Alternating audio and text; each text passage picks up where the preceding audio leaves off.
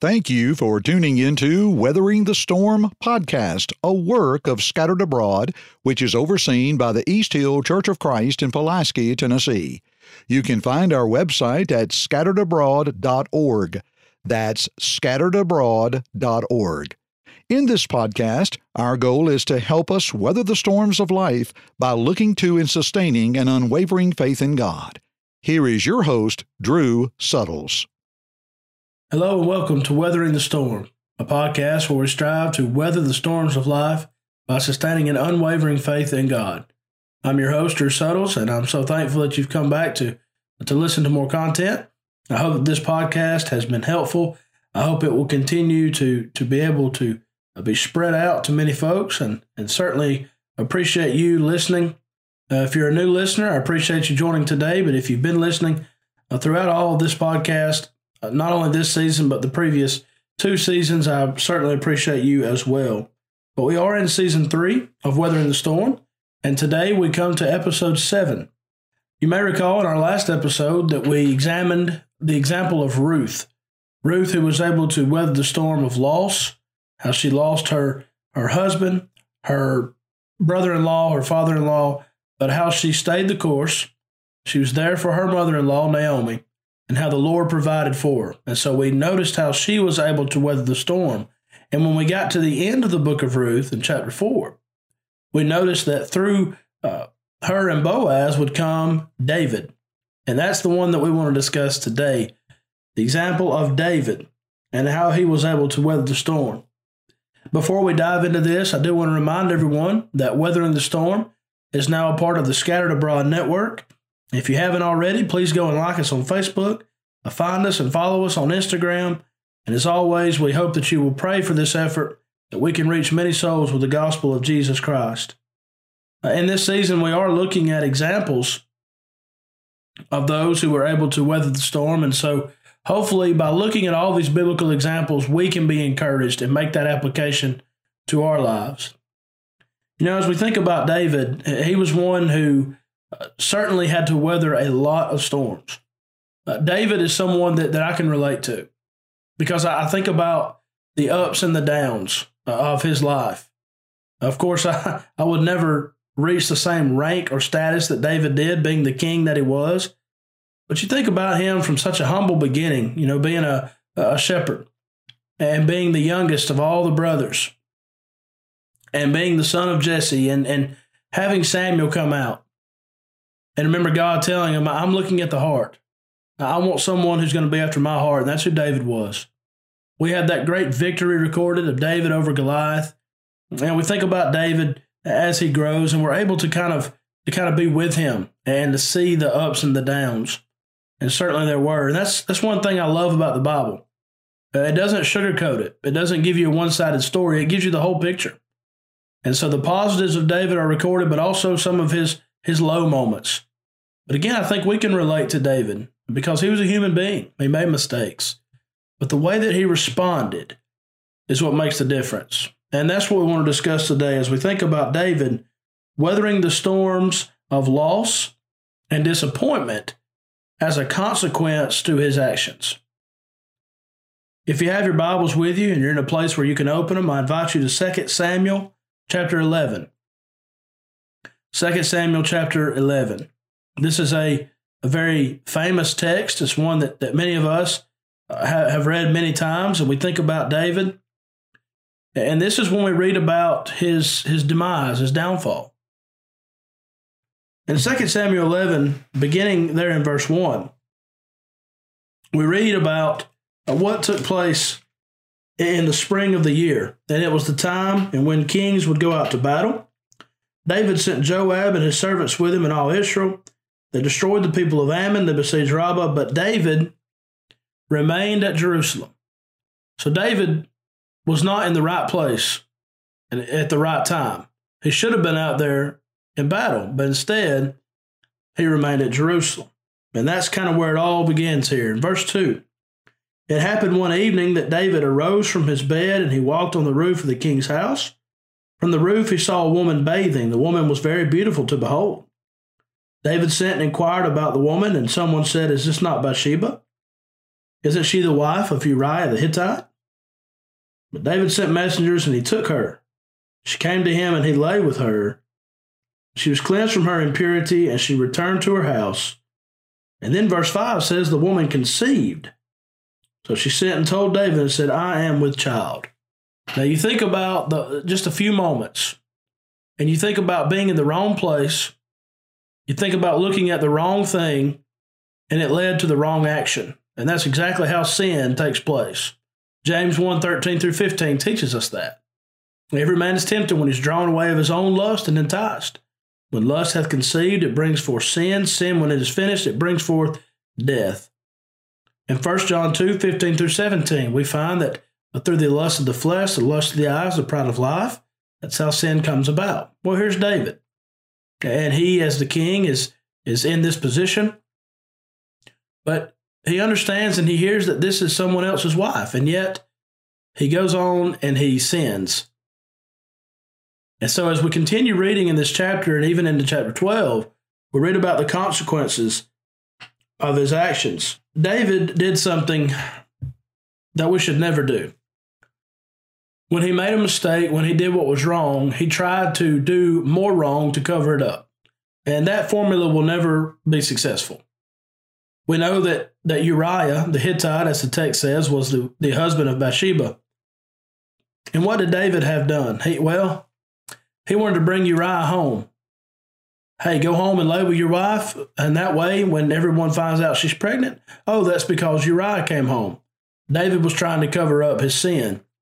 Well, when that didn't work out, what did he do? He put Uriah on the front lines, and Uriah was killed in battle. And so we look to David.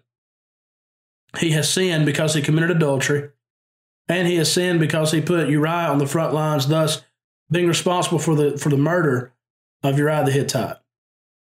An adulterer and a murderer. That's what we have with David as we read this text. And we stop right there and we're reminded this was a man who made mistakes. He was a human being. And yet the Bible says he's a man after God's own heart. I do think that we can find some encouragement in going through this example.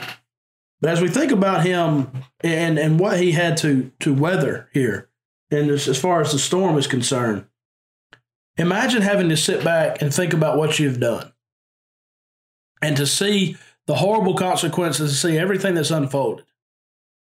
But then at least you can try to make a positive and move forward, because now you're going to have a child. You're going to have a son.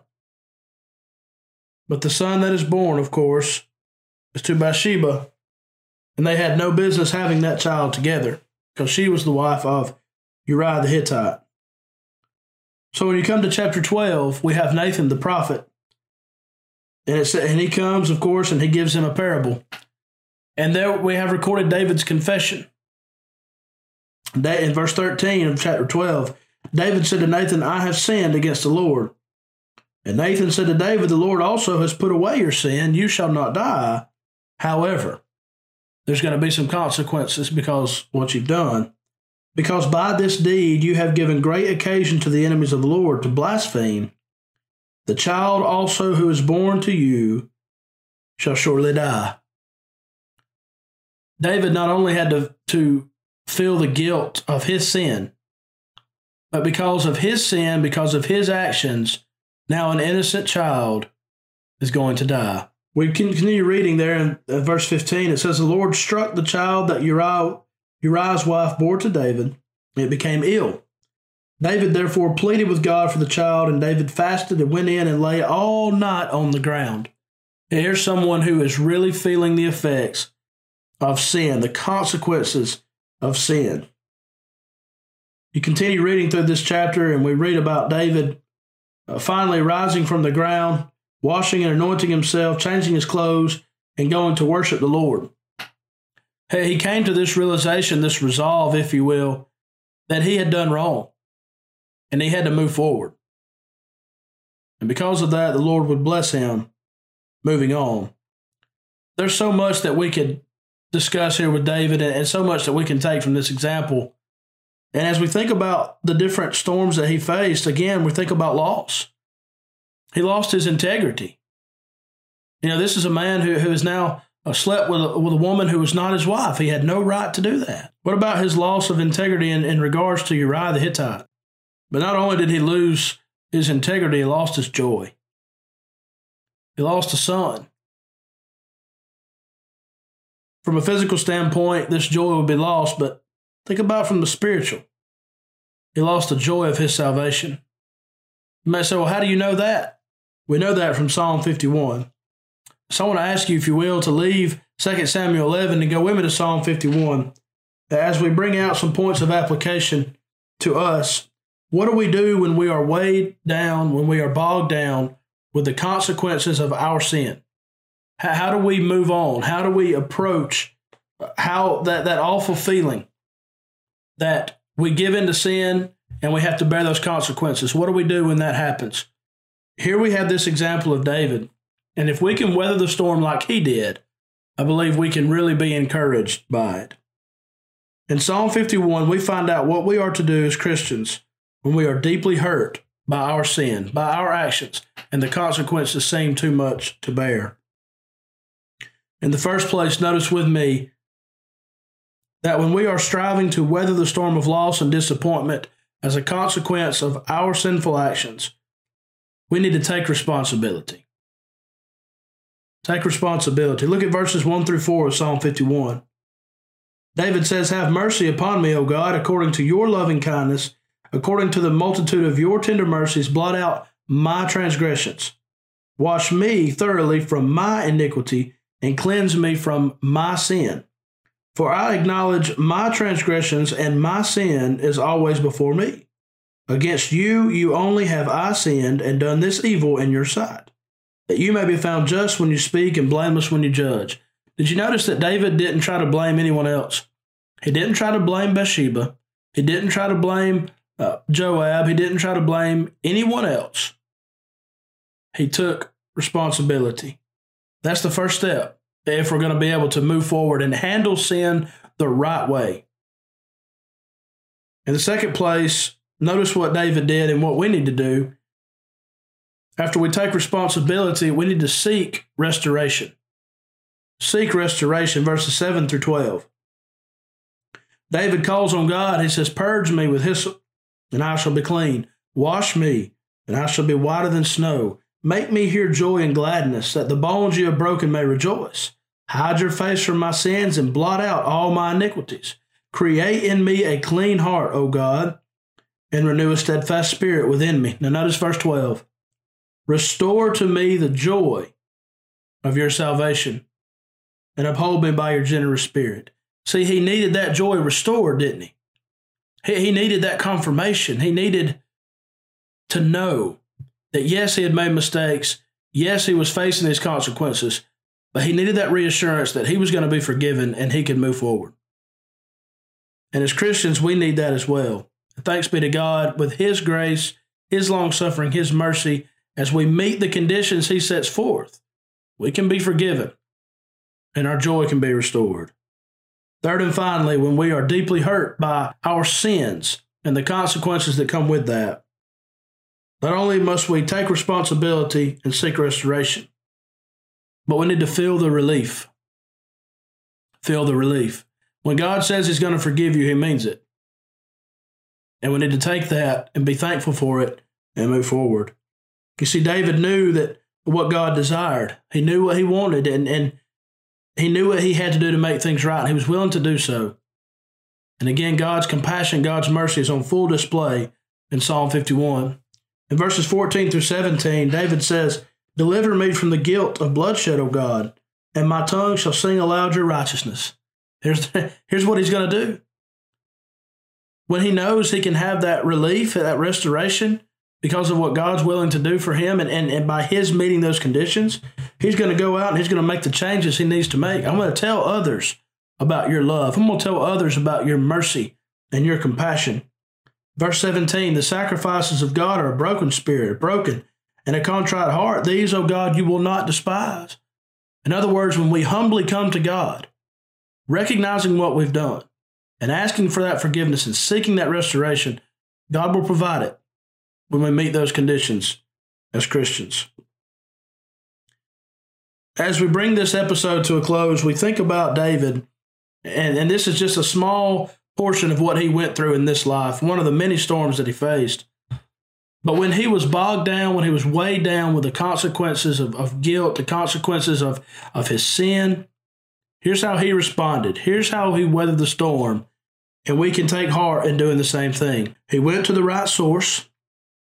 He found the right solution, and he met the conditions of restoring the joy of his salvation. As Christians, those of us who have been washed by the precious blood of Jesus when we were baptized into Christ, Acts 2:38, Acts 22:16, Revelation 1:5, and a host of other passages, we are in fellowship with God. And 1 John 1:7-9 says that as long as we keep on walking in the light, walking in harmony with the will of God, the blood of Jesus Christ will keep on cleansing us from all of our sin. When we become Christians, that doesn't mean that we're not going to be tempted. It doesn't mean that we're not going to sin. But when we do sin, when we do mess up, we need to handle it the way that God wants us to handle it. Confess our faults to Him. Be humble about it. Truly repent. And like David, we can have our joy restored and we can move forward. I hope and pray that this episode will help you. Maybe you're weathering this storm right now.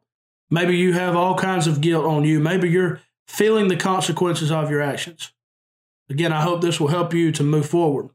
We can weather the storm like David and hopefully be able to make the changes we need to make moving forward that will make us better, make us stronger, ultimately make us more like Jesus. Thank you so much for listening today. Again, I hope it's been helpful, and may God bless you as you weather the storm. Thank you for listening to this podcast from the Scattered Abroad Network. If you would like to email us, you can do so at thescatteredabroadnetwork@gmail.com. That's thescatteredabroadnetwork@gmail.com. Remember, you can check the show notes below for all of our social media platform links. Also, don't forget that you can find us on all major podcast platforms, and please leave us a rating or review. We hope and pray that this has helped you grow closer to Christ even though we are scattered abroad. May God bless you.